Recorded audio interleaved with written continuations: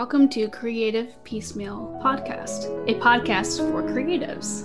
I'm your host, Tammy Takeishi. Join me for compelling conversations with artists, actors, authors, musicians, and other creatives about the impact of the creative and fine arts in their lives and our ever-changing world. Thank you for listening.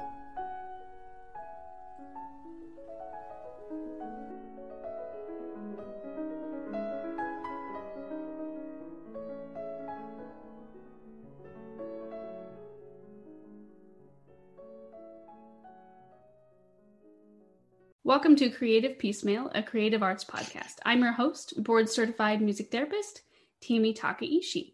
Each show features a different artist from the field of fine and creative arts, and I'm delighted to bring American violinist Tracy Silverman to the show today.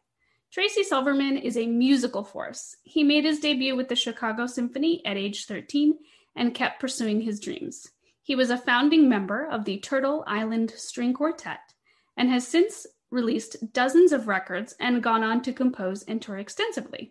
Currently, he serves on the faculty at Belmont University in Nashville, Tennessee. Tracy, welcome to Creative Piecemeal. I am so excited to reconnect with you and have you on the show. Likewise, Tammy. It's great to see you. Thank you.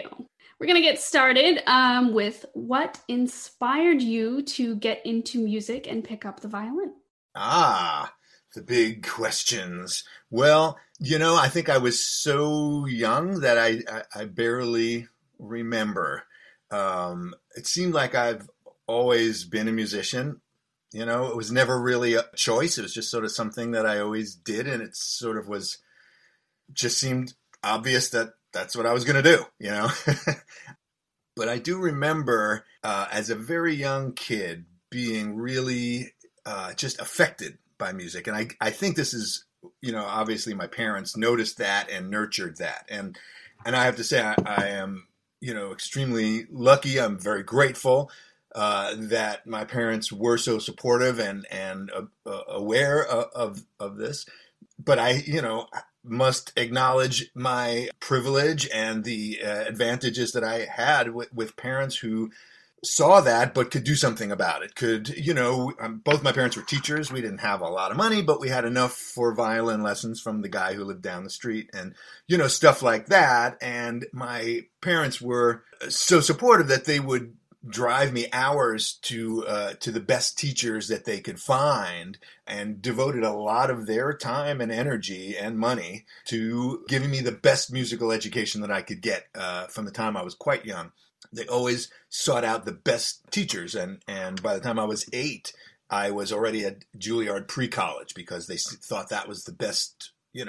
We were about an hour away from the city in New York at that point, and then a couple years later, when I was 10, we moved to Beloit, Wisconsin, where my dad got a job at the college, and there wasn't a great teacher in Beloit, so we would drive 2 hours every Saturday to Chicago, to Chicago Musical College, where I studied with Morris Gomberg and then Deborah Wood, who was later Deborah Schwartz, who are just the most remarkable, amazing teachers, and where I really learned almost everything that I know about string playing. But that was at the age of, 10 through 15, and my dad would make this 2-hour trip there, sit for an hour at the lesson, where he was deputized by my teacher to, while I was home, to, watch how I was practicing, because he sat there and knew everything that he learned. He was learning everything that I was learning, and then drove 2 hours back home, and we did that for years and years. So very grateful for all that. But I'll tell you what happened when I was about 4 years old, and how I think that they started to discover that this was, kind of what I was interested in. I was on my trike and riding down we lived on this little block, and down at the end of my street, there was a young man, Ronald Carbone, who is still around and is still a working musician in the New York area. And he lived down at the end of the street. He was probably, in his early 20s at that point. And he was a very good violinist. And I think he was a concert master in an orchestra, and like a local orchestra. And I heard this music. I was pedaled down a little further than I was supposed to go, because he was down at the end of the block and I was only 4.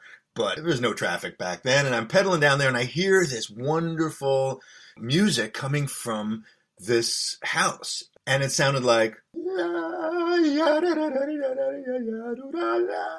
it's early in the morning. I can't sing a thing. You know, the Scheherazade melody. I could play it on violin. I can't sing at 10 a.m. And so I was just like, what? Who is this lady singing? I just thought it was the most beautiful sound I'd ever heard. And I turned around on my trike and I rode home as fast as I could. And I got my older brother, who's 2 years older than me, Brian, and he knew everything. So I said, Brian, you got to check this out. There's some lady down at the end of our street who's singing. I didn't do that. I went, and he said, what are you talking about? There's no lady down there. So he gets on his bike and we ride down there. And sure enough, there it is, this beautiful sound. And he turns to me and he says, wow, you don't know much about music, do you? He goes, that's not a lady singing. That's somebody playing the flute. So that night, I'm telling my parents, I was like, I heard this amazing flute player down at the end of the street. And it was like, oh, I want to be able to play the flute. I want to do that. You know, and they're like, what are you talking about? They figured it out and they started giving me violin lessons with Ronnie Carbone. And that's how I started. And, you know, I remember around that same time listening to, my dad had classical records. He had a hi-fi system back in the 60s. This is around 1964, 65. You know, he had a hi-fi set and had some LPs and had a recording of the Sibelius Violin Concerto. And somehow I found it, heard him playing it or whatever, and just fell in love. I mean, I had never heard, you know, that passage where it goes up to the sixth, the famous, you know, and it just tears your heart out. To this day, it brings tears to my eyes. Well, it brought tears to my eyes as a little 4 or 5-year-old kid. It was like an emotional wallop that I just, you know, it was like, you know, musical heroin in my veins, you know, and I didn't know how to react, and I would just like cry, and my parents saw this and like, wow, you know, this is making an impact. And I just fell in love with the violin music, the Prokofiev violin concertos. I played the Milstein recording of that till I swear the grooves must have gotten so worn you could see through the record. I used to listen to it every night. Fell in love with that music. And so that was my beginning. You know, I really fell in love with classical music, but my dad also played a lot of jazz. So I was brought up listening to a lot of that. My mom was a big musical theater fan. So we had that, and I had an older brother. So by the time I was in my early teens, he was listening to a lot of rock and roll. He was turning me on to Hendrix and Zappa and Jean-Luc Ponty, who I'd never heard of before. He's like, for my 16th birthday, my brother bought me a birthday present that was possibly the most influential thing that ever happened in my musical life. He got me 3 records: Jimi Hendrix, Cry of Love, Frank Zappa, Hot Rats, and Jean-Luc Ponty, Enigmatic Ocean. And that just kind of, he said, because I've been playing classical music for years at this point, he said, you need to listen to this. And it really changed my outlook. And I had been listening to a lot of rock and roll anyway, but I really studied these records, and it really changed my direction. I can imagine. And it sounds like your whole family, everyone's got such broad and wonderful musical tastes, and you're, you know, willing to just give anything a try, give anything a listen, and let that music affect you. And that is a wonderful origin story of how you came to be Tracy Silverman, the violinist. It's basically like fate then, you and the violin. I guess, you know, or just the first thing I came across, you know. But yeah, it was just more emotional to me than piano, I guess. You know, it just had more of that, you know, had more soul. And what I realized as I went through my musical life, you know, in retrospect, you know, hindsight is 2020.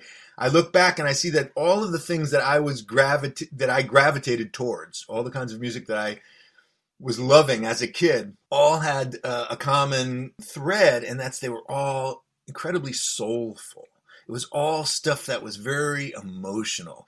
Aretha. I mean, I just, at some, you know, at one point, and Ray Charles, I just could not get enough. You know, there was something about that cry in the voice.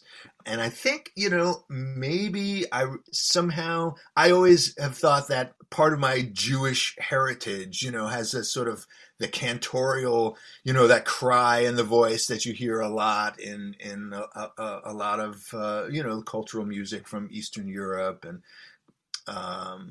I don't know if that's, part of that sort of cultural thing that I heard from grandparents and parents, but I was always attracted to music that was really packed an emotional wallop, and that's what I gravitate towards when I compose and play. Understandable. Yeah. Music is so powerful, and there's just certain artists and composers that, people get really drawn to. So it definitely sounds like, violin is the right choice for you. But if you ever had to pick another instrument to play, what do you think it would be? Probably piano, actually. I, didn't mean to like slag piano, but the one regret of the regrets that I have in life is perhaps my biggest musical regret is that I didn't really learn piano well enough. I took piano lessons a little bit as a minor in college. You had to have some piano, but I was never fluent. I could never sit down and play the piano the way I wanted to. And now I play, I can play a little bit of jazz and rock and stuff like that, but I just don't have it in my fingers the way I do with the violin. And I wish I did, because as a composer, there's no instrument really more useful than the piano. It is definitely very versatile in composing. Can you tell me a little bit more about your current composition projects and I guess where you find your inspiration for those? Yeah, well, I usually have like a list of projects that, are on my whiteboard over here that I haven't gotten to yet. So it's not so much a matter of inspiration, I think, as much of just trying to get to the things that I want to do. It's sort of like a laundry list or a shopping list of stuff that I'm hoping to buy, a wish list. That's what it is, and I just try to get to them one at a time. And as a professional, there's always a lot of other considerations that go into what projects you're going to do next. And often most projects are collaborative in some way. So it's a matter of who do I want to work with, who is available right now for me to do these projects. So there's all kinds of logistics and business considerations that are involved in what projects get done and what's next. But from a more creative standpoint, which is I think what you're asking, the inspiration, one of the last big projects that I did was my third electric violin concerto, which is called Love Song to the Sun. And all of these concertos, although they've been commissioned and, I was paid to write them, which I'm extremely grateful for, but they're all labors of love, because the amount of time that goes into writing a large symphonic work. This was about a 40-minute symphonic, piece. It's, a couple of years of a lot of work, and the inspiration behind that is a good question. I think for me, it has a lot to do with the idea of trying to create a place for the electric violin in our musical landscape. And it's something that I think about quite consciously. It's what I do, but and what I've been doing for a long time. I've been playing electric violin since the 1980s, 6-string electric violins. And I pretty much made some of the very first instruments and was one of the very first people, me and Mark Wood, who was kind of got me started on this in 1981. And we were building a lot of the first instruments together. But nobody was playing it, and besides us. And while we wanted to be, at that point in the 80s, both of us, our goals, our clearly stated goals were to become rock stars. We just wanted to be the first electric rock and roll, violinist who we were both going to be the Jimi Hendrix of the electric violin. That's what our goal was, to try to get, and not just for ourselves. You got to understand, this was more of a a movement that we were spearheading, and I still am an evangelist for this movement, and that is to try to get kids to play air violin instead of air guitar when they're listening to music that they love, and to make a violin, in other words, to make the violin, the electric violin, a real usable, functioning instrument in rock and roll, because back then it was rock and roll. Now, of course, it's hip hop and all kinds of other stuff. But back in the 70s, 80s, rock reigned supreme, except unless you were on the disco, train. You were sort of one or the other back in that day. But it was a lot of rock and roll. And so, what we really wanted to do is to do what had happened with the guitar, which was it got electrified. Guitar had been around for centuries, but once it became more of a folk instrument, a rock instrument, acoustically and, of course, electrically, with people like Hendrix and Clapton, everybody putting it on the map. We knew that had to happen with violin, and we wanted to be there making those instruments, designing them and playing them, and creating a new future for string players, where their options were not just to play the beautiful classical music that I loved, Sibelius and Prokofiev and things like that, but as much as I loved that, I knew that there was something unsustainable about that. It was anachronistic. It was in a state of arrested development, where string playing was taught the same way for the previous 100 years since the early 20th century, as it had, been taught. The Russian school of string playing, Joseph Joachim and Leopold Auer, and all of that whole thing that I was a direct descendant of. My teacher in Chicago studied with Leopold Auer, and that was the way violin was taught. But it was not making the violin a useful 21st century, or at that point 20th century, instrument in our popular musical culture. And that's what I was trying to change, and still am. And I think you're doing a great job with that. I mean, in my experience of knowing you and seeing how well you work with young students, and their eyes just light up, seeing that you can play all those cool and hip rock and roll songs on the violin, they're like, wow, and it's just fascinating. Even as a classically trained musician and violinist, it's amazing to see what you can do when you electrify something and you add strings and you add pedals and the expanse that you can take it to. And I'm definitely excited. When does that next concerto come out?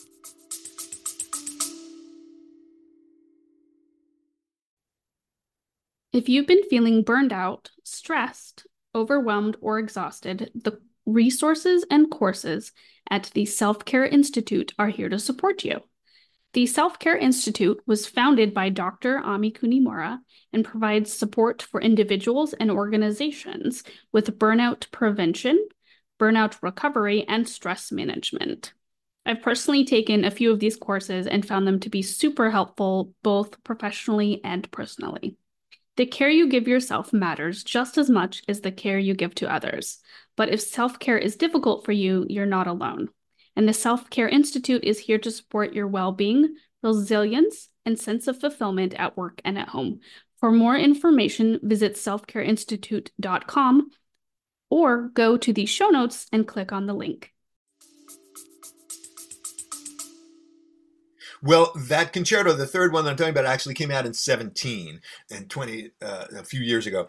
And we premiered it with 4 orchestras. It was never recorded properly, so I don't have a great version of it that I can show the world, which is breaking my heart, because that's, if I had a wish list, that would be the top of it, to be able to get the thing recorded. My second electric violin concerto, which was played with several orchestras, I also don't have an orchestral recording of it.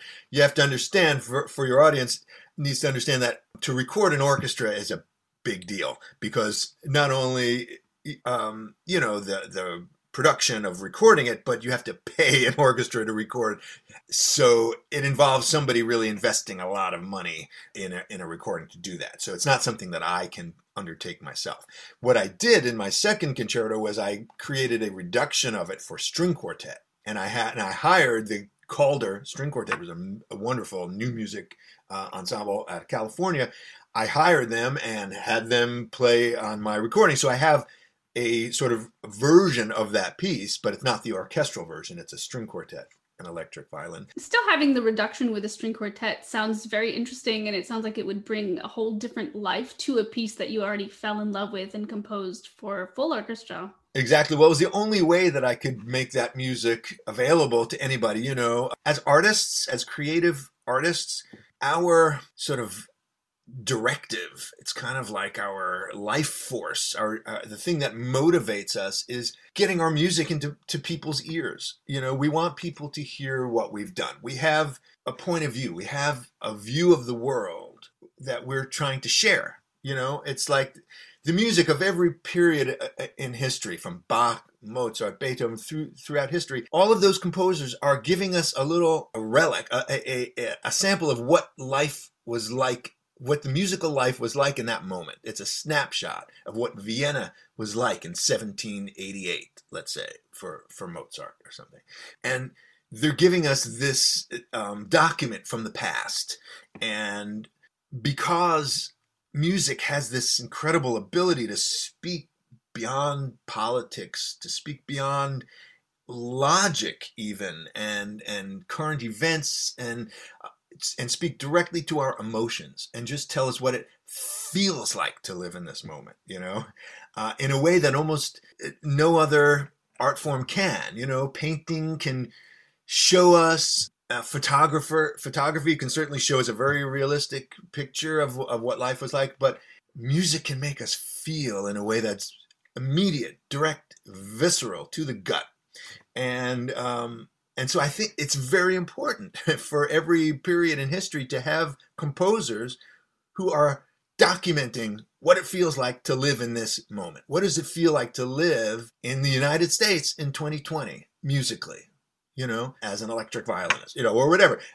And these are, at least to us who create these things, the reason we're creating them is because it's important for us to share this with people and to go, hey, this is the way I hear it. This is the way I see it. Listen, listen to this is what we're saying, And if nobody's listening, it's kind of disappointing. What does living a creative life mean to you, and what is creativity to you? The big question, creativity. I guess most, in terms of creativity, people think of that as sort of self-expression.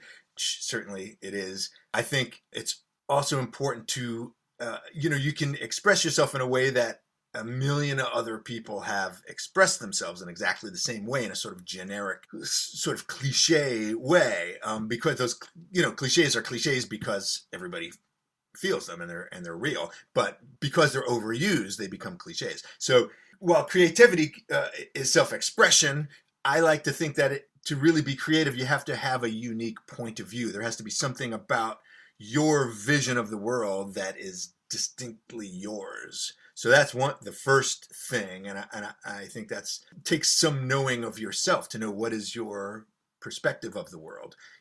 Picasso has a way that he paints. That's his way of seeing the world, this crazy whatever. That's his vision of the world. It's different from Monet's. So I think musicians, we all have to have our way of hearing the world. But the actual creative process, when you get right down to it, people have asked me, you've written like a symphonic works. How do you start something like that? How do you complete something like that? What is that process? And the thing that it seems like to me, what is boiled down to, somebody once explained to me that the word decision, to decide, is to cut away. Like an incision is to cut in, and a decision is to cut away. And what you're doing when you make a decision is you're eliminating other choices. You're eliminating other possibilities. So in writing a huge piece, what I was telling the students is that what you need to do is just start making tough choices. You need to make a decision. Okay, the piece is going to be this long. It's going to have this instrumentation. It's going to be about this. At least you have something in your mind. I want it to be 3 movements. I want it to be nonstop, no breaks. You start making choices like that. And then you start saying, okay, 3 movements. I want it to be fast, slow, fast, or whatever. That's a choice. Okay, now I've got this. I want it to have a strong melodic motif, or I don't. I want it to be atonal. Those are all choices. And as each time you start making a choice, you're moving down a creative pathway in which other options are, you're starting with this huge world of infinite possibilities. And as you start going, you start making these choices, and your next choice becomes clearer and clearer because there are fewer and fewer options. You're just sort of refining these choices until you end up focusing on exactly what it is that you're creating. And so that creative process, rather than being overwhelmed by that blank canvas in front of you or the blank screen in front of your, on your computer, just start making choices one by one and until it's done. A lot of people have been working from home or finding other passion projects to do while working from home in 2020. Has the current situation given you time to delve into other projects or, changed your creative process or seen things in another light? Well, it's certainly given me more time, which, to be honest, I'm incredibly grateful for. Because at my advanced point in my career, I'm 60 years old this year, and it's time is the most precious thing that anybody can give me. Money is nice, but you can always find a way to make money. You can't make time, no matter what you do. And it just, you can only spend it. And so this was kind of a gift of time that I've been trying to put to good use. Been just holed up in my studio here. It's a very lovely place. I'm grateful to have it. And I've just got barely enough gear to do what I need to do. I got Pro Tools. I got a decent, laptop and get my work done. And it has what I've been focusing on for this whole, pretty much since the pandemic started, since about April, is an educational project. I've been taking I have this book, I don't mean to plug it, but I've got this book that I wrote called Strumbowing, and it's something I've been teaching for years. And it's part of this whole mission statement that I've been talking about of trying to bring string playing into the 21st century. And I realized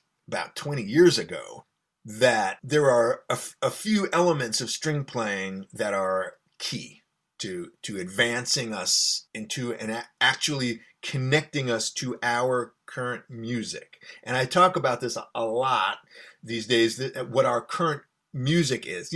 Rock and roll, hip hop, jazz, film scores, video music, TV, all the sounds, all the music that is currently being produced in our culture, and essentially pop music, right? And connecting strings to that in a meaningful way, I think the real key to that is not treating us the way we've normally been treated, which is as a melodic instrument.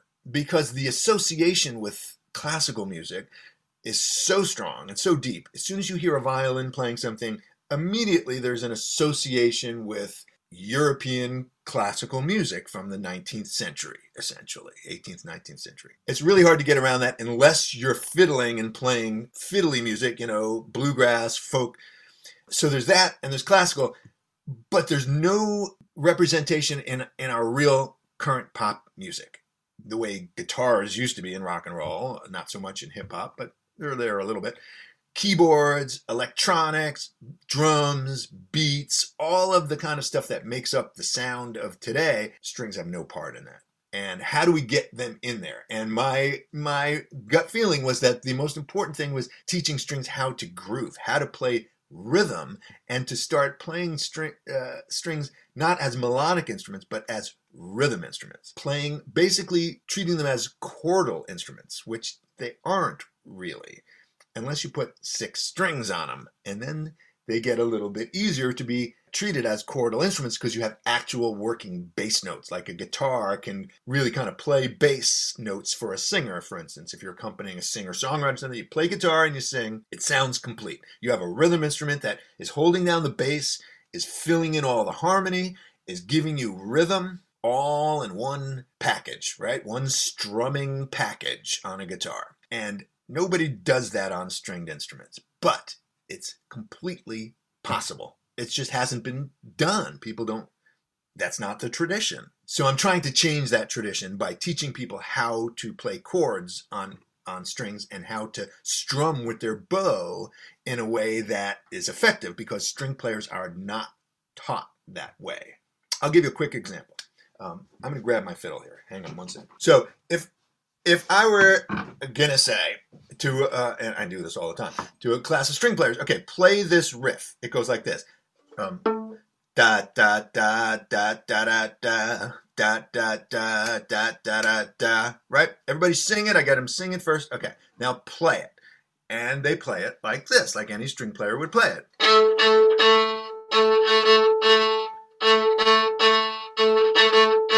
Right? But if you ask a guitar player to play that, you will never, ever in your life see a guitar player pick up a guitar and go, right? It looks goofy. That's not how you play the guitar. You play the guitar like this.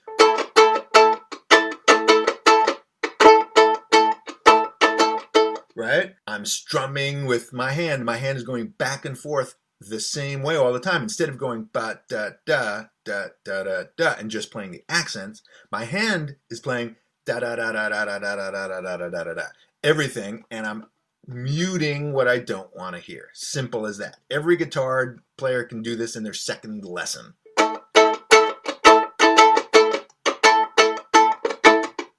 Right? It's the easiest thing in the world. So, but it's not hard. Like I always say, if guitar players can do it, how hard could it be? But it's just not the way we're taught. We're not taught to do that because we're not taught how to mute those strings. We're always taught how to make beautiful sounds. We're never taught how to not make sounds, right? So in order to do that, you have to know how to get those muted sounds, and we can do that on a violin. You can mute them like that.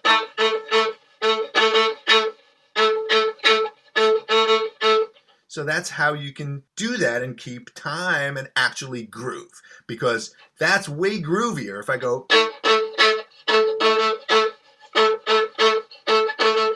It's going to groove better than, right? Because of all those little notes. And then you go from this middle of the bow to the bottom where you go in.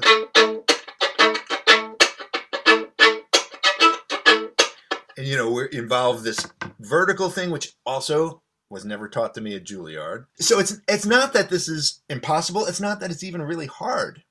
It's just different. And it's not the tradition. It's not the way strings are taught. So I'm on a mission to change the way strings are taught, to change the pedagogy of this. And I believe that if you start with the kids, you can change the future. It's going to be...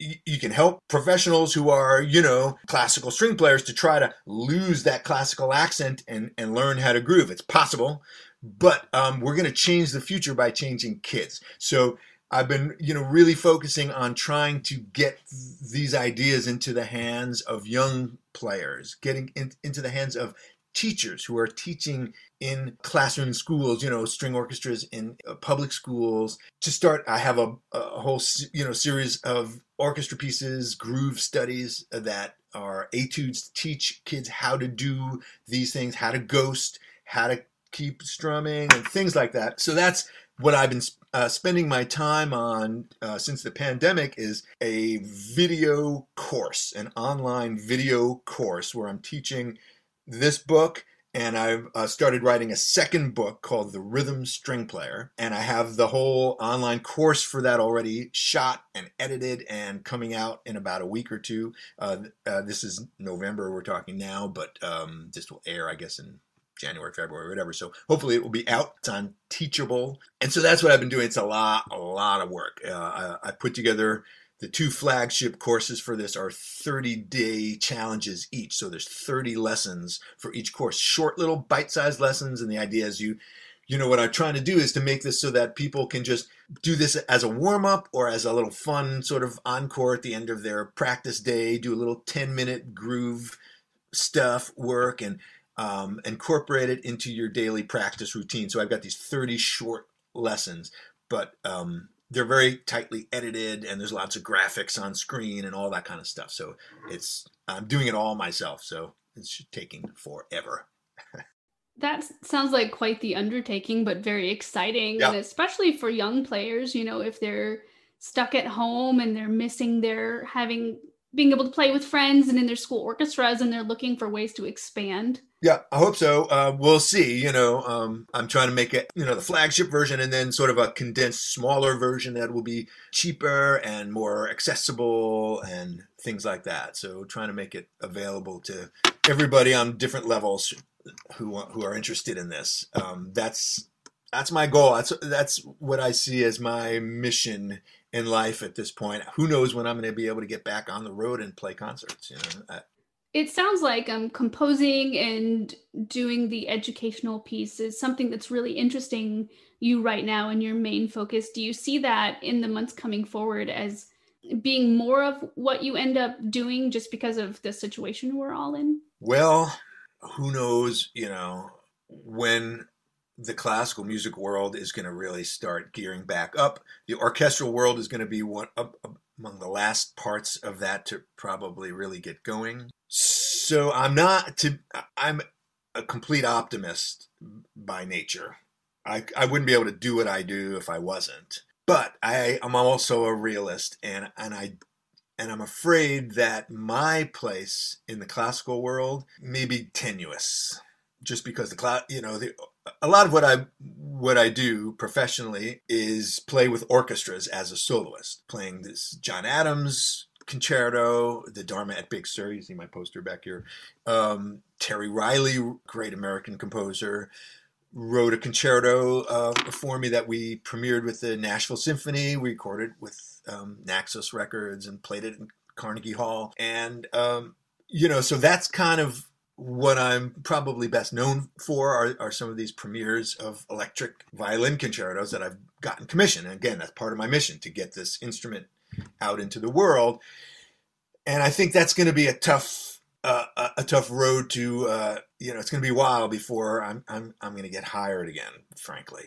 I have a concert coming up in June with the Milwaukee Symphony playing Dharma, but orchestras are very, very cautious right now. The ones that are going to make it through this at all. And what I do is very interesting to me, but it's definitely on the fringes of the classical world and not the first thing that gets booked, so. Yeah. Speaking from, experience of, seeing you perform and seeing your work and hearing your work, I definitely think there's a place for new music and electric violin. It's just, I think we all as artists we're forced to get a little more out of the box when it comes to pursuing our dreams, especially now that 2020 has happened, getting more creative with how we connect with audiences and how we promote and how we help people connect with music and find music. But it sounds like you're doing a fantastic job. I was wondering, who were your role models growing up? Since obviously you are a role model to many in terms of electric violin and new and contemporary music. You didn't have that as much in your growing up. And I'm wondering who you looked up to as a musician. It's a good question because, I like to tell people I went to Juilliard hoping to be the next Jascha Heifetz, and I left hoping to be the next Jimi Hendrix. So somewhere in there, my role models shifted to my parents' dismay. But, I guess my role models when I was younger were guitar heroes. After initially it was Milstein and Oistrakh and Heifetz. And then what happened?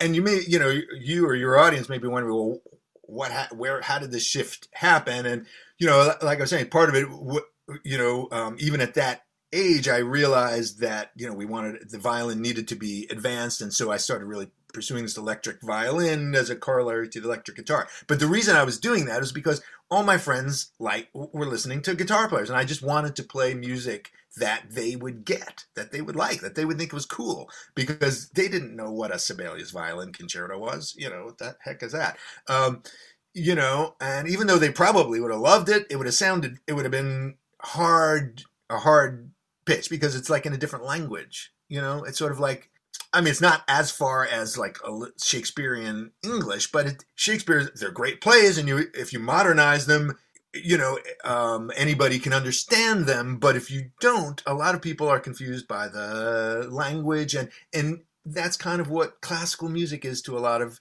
young people. It's not that they can't enjoy it, it's just it sounds very old-fashioned. So I wanted to speak in my language, the language that my friends speak in, rock and roll. I wanted to play music that they would think rocked. So I started plugging into amps and discovered that when you crank up an electric violin with distortion through a Marshall amp, it kind of levels the playing field. Suddenly everybody goes, oh, this is super cool. And in fact, it blows people's minds because they just don't expect that out of a violin. So you get that shock factor as well. You get the surprise factor. But so my role models were, I was trying to be the next Jimi Hendrix, but I was also, who I was influenced by musically was kind of a lot deeper and more complex than that. I was listening to a lot of John Coltrane back then. When I was at Juilliard, I had jazz friends who really turned me on to Coltrane. I was transcribing giant steps and trying to play it on violin, and just there's something about Coltrane's sound again that just affected me in a way that was totally visceral. It just was. I would just listen to it, and there was something amazingly, what's the word, spiritual about what he was doing. There was something important about it.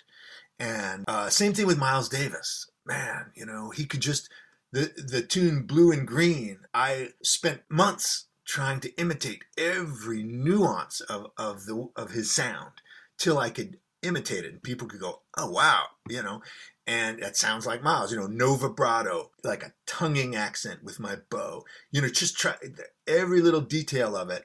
And so I had a lot of role models, at the same time, still a huge Prokofiev fan. And in my writing, I'm like, things naturally tend to veer towards Prokofiev. I got to be careful, So all of those kind of influences, musical influences, jumping around in my head. And I don't know if that's what you mean by role models, influences, stuff like that.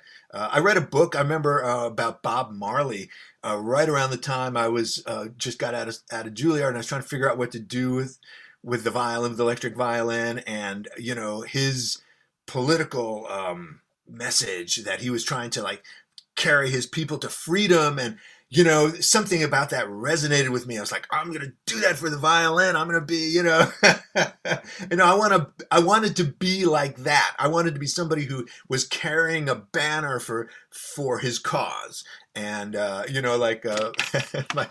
friend, Mark Wood, who we started making electric violin, used to call me rebel without a brain.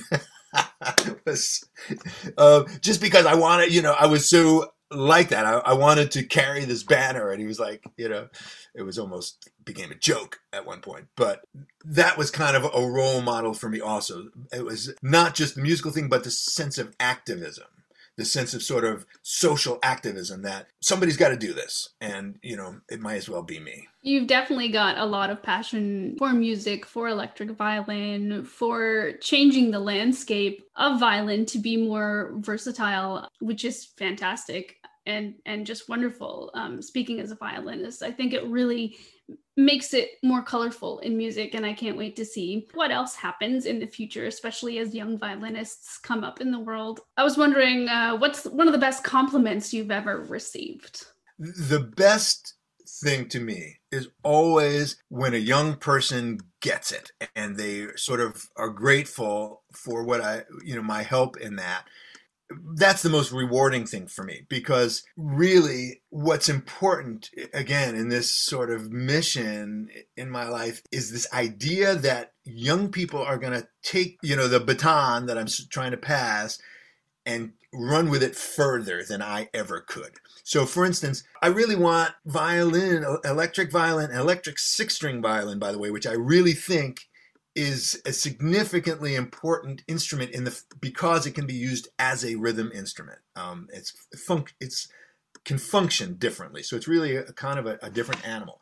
And I'm hoping that there will be young people in the hip hop community, in the real grassroots people who are making music in their bedrooms, and young producers going from that level up to the producers who are making hit records and who are producing big rappers and big singers and pop singers, that they will discover the violin, this electric violin, and use it in an authentic way in their music, in a way that I never could, because it's impossible for me to change my background, my upbringing, full of classical music, full of all of this stuff, and being a white person of my age and my years that I grew up in the 70s and 80s, I have a host of influences that I'm happy for, but I can't lose. But young people who may have never heard a classical violin, who have never heard the Tchaikovsky concerto, they know they've heard of Bach and Beethoven, they know they've heard the names, but they're just not familiar with the repertoire, don't have a preconception of what a violin is supposed to really sound like, may never have heard one in person, and somehow picks up one of these instruments because maybe of something I did or something that a student has done, and maybe this is 10 years from now, and starts to explore in an authentic way, strumming, using this strumming idea that they've seen people do because maybe it's infiltrated down into the younger generation, and starts producing real authentic music on this instrument that I would never be able to do because I'm not part of that culture. And so that's what I'm hoping. That's my dream, that I will live to see young producers, hip hop producers, incorporating young, hopefully people of color, playing these instruments and doing authentic, vibrant, contemporary, popular music with them in a way that hasn't happened since the 18th and 19th century, where violin was an important part of the pop music of the day. I think that would be absolutely wonderful. I know there are some indie bands and rock bands who have violinists, or some of my friends are play cello and they electrify their cello and they play in bands, but I haven't seen too much of people just going out, like you said, and creating something more authentic as yet. But I definitely have hope that as we're definitely on their way. People are expanding and getting more creative every day with music, which I've noticed is fantastic. And especially nowadays, we used to all have a little more time to our creative pursuits. I was also wondering, what is something you wish you had known when you first started out in your field? Very bad networker in the early days. And, coming up in the 80s, really my professional life started in the 80s. There was no internet. Internet was 20 years away, really, practically. And, so it was not easy to network. And I just wasn't good at it. And holy cow, if, that would have helped my career if I'd have somebody told me, just go hang out and meet people and do that kind of stuff. I did plenty. I mean, I spent years in the rock clubs and stuff, but it wasn't in the right places at the right times and, stuff like that. So spinning my wheels for a lot of time. My whole 20s, I spent my entire 20s playing in rock bands in New York City, playing in the clubs, getting absolutely nowhere. And holy cow, that's 10 really important years of your life. If I had come out of those years with, I was trying to get a record deal back then, that was the only way to get anywhere. And I never got one. And, if I could have come out of that with a couple of records and, that would have been very helpful to my life, but that didn't happen. I refer to those 10 years now as wandering in the desert, musically, because what I was doing was making no money. I was, practically literally starving. But I remember times when I was literally going through the couch cushions to get change to pay the 60-cent toll to get from Yonkers to Manhattan. So there were some very, very, thin days back then. Anyway.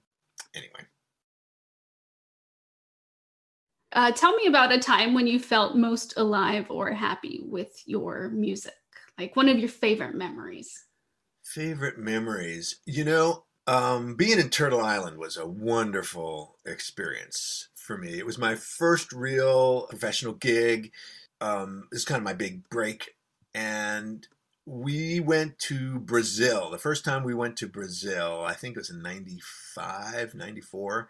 I had been a real fan of Brazilian music because my dad was a big jazz fan back in the early days when bossa nova first hit in the 60s. And my dad was way into that. So I grew up listening to a lot of great Brazilian music, João Gilberto, and of course all of the Jobim tunes and stuff like that. And so when I got down there, I was just a Braziliphile. I loved the music, and any